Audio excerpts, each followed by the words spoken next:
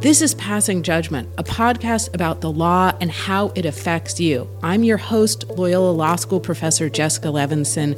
Think of me as your personal law professor as we navigate the big legal questions of the day with some of the biggest newsmakers.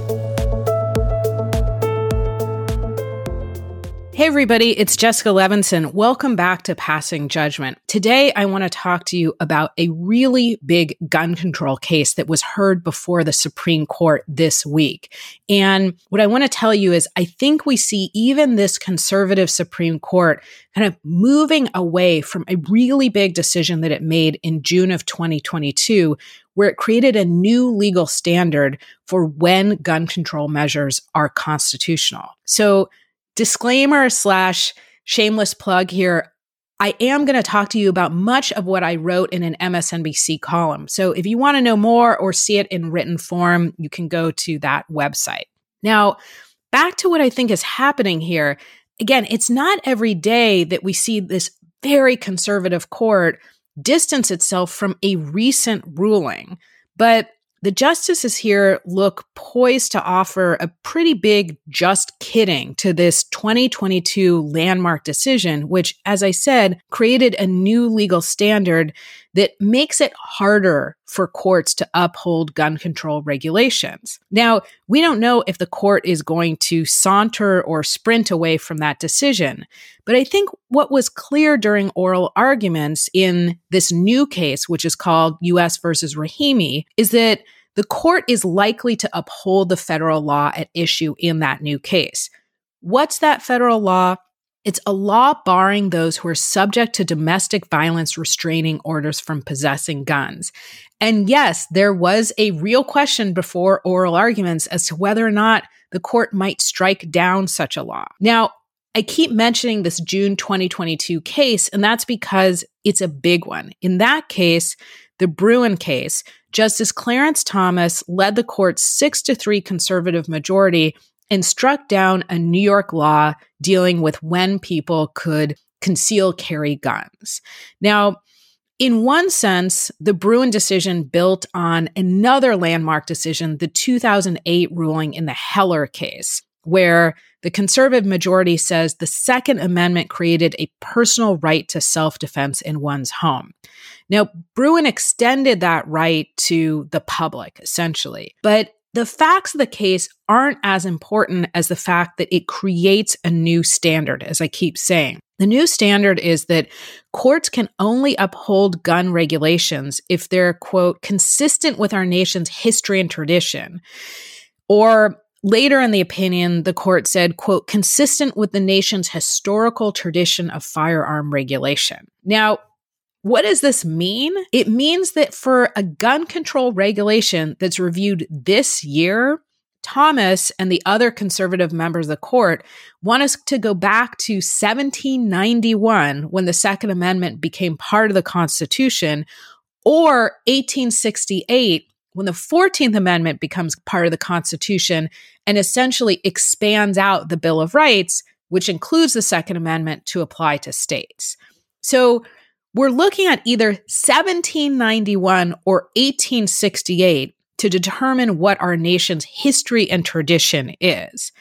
Now, according to the court here, the meaning of the Constitution, I'm going to quote again, is fixed according to the understandings of those who ratified it. This is an aggressively originalist perspective, and that's one school of thought when it comes to constitutional interpretation. Now, supporters of this school of thought think that it forces judges to be neutral arbiters, not judicial activists. But what I would offer to you is it really doesn't do that. Instead, what it does is it forces lawmakers and lawyers to perform kind of original historical research into what the history and tradition of our country really is. And in that way, I think it allows judges and lawmakers to cherry pick history in order to find examples that meet their end goal. Now, it's worth going on a bit of a side for a moment and just reminding you that the originalist perspective is the opposite of the school of thought that says the Constitution is living, that those who drafted the Constitution and its amendments, they gave us guiding principles, and they wanted us to apply those guiding principles to modern day life, a life that they couldn't even imagine at the time that they wrote those words. That, in a lot of ways, is the opposite of what Justice Clarence Thomas and the other conservatives are saying, which is, no, the meaning of the Constitution is fixed. It is not a living Constitution. And this is a division that we see more than just in gun control. We see it in a lot of areas of the law. And obviously, it's a huge division in constitutional interpretation. So back to the case, when Thomas and his conservative colleagues made this decision in the Bruen case in 2022, the gun lobby really got what they wanted, which is tying lawmakers' hands and making it more difficult for gun control regulations to be upheld.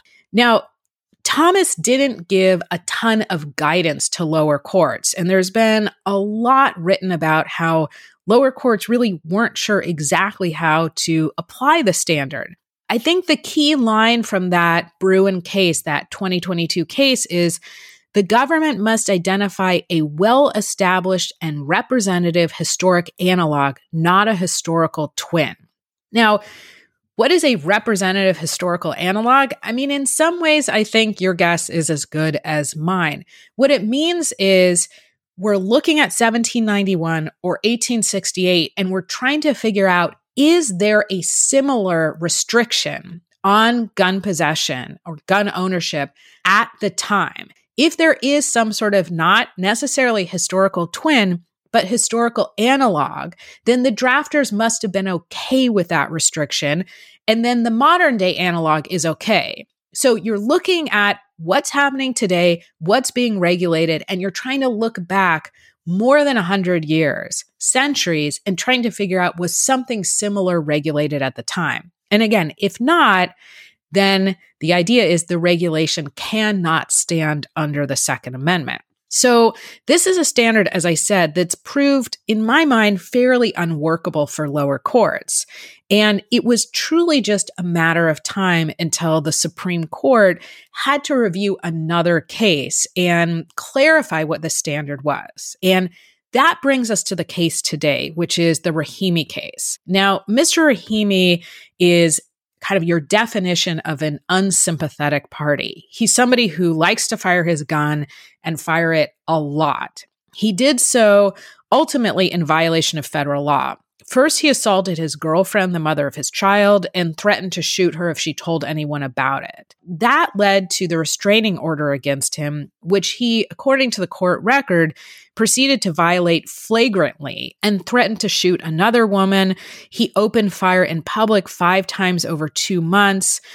His claim wasn't so much that he didn't violate the federal law, it's that the federal law itself wasn't constitutional under that new Bruen test. And what's interesting about that case is initially, before the Bruen decision came down, the lower courts said, no, that federal law is constitutional. After the Bruen decision, the lower courts looked at the federal law that again says, if you're subject to a domestic violence restraining order, then you can't own a gun, and said, you know what? I don't think that fits within our history and tradition standard. And so the lower court actually struck down the law under that Bruen standard. Now, if you're looking for a narrow historic analog from 1791 or 1868 for laws preventing those subject to domestic violence restraining orders from owning guns, I think it should be obvious to all of us we're not going to find one. It wasn't until 1871 that any state punished husbands who beat their wives. And it took until 1920 for every state to criminalize, quote, wife beating. Women were, and I don't think this is news to most of us, not full people under the law. Now, given that wife beating was legal in 1791 and 1868, there's truly no chance of finding a historic analog here that would have prevented those who were engaged in domestic violence from owning guns. Now, this, in my view, is really a problem with the history and tradition standard. And this is where I think the majority of the court realized there's a problem with the history and tradition standard. And I think what the court is going to do here is say, it was understood in 1791 and 1868 that people who were violent and dangerous, and here we're talking about the context of domestic violence, that they could be prohibited from owning a gun. So I don't think the court is going to write an opinion that says we're running away from the Bruen standard. It doesn't work at all. Instead, I think what we're going to see here is the court writing an opinion where they say we're clarifying the standard and that it's enough of a historic analog to say back in the late 1700s, in the mid 1800s, we understood that dangerous people could be restricted from gun ownership. And that's exactly what we're doing here today. So we're going to uphold that federal law. So yes, I told you that I think the court is kind of sauntering or sprinting away from its June 2022 decision. And I think it is, but I don't think it will explicitly say so. Now, I want to end by reminding people that something that Justice Sonia Sotomayor noted in 2014. She said, all too often, the only difference between a battered woman and a dead woman is the presence of a gun. That's why we have that federal law at all. That's why a lot of states have similar laws. I think luckily that's why a majority of the court seems to acknowledge that we need those laws and will find a way for those laws to be upheld under maybe a watered down version of the Bruen case. So I hope that helped you understand the big gun control case that the court just heard. As always, please rate, review, and subscribe, and have a great day.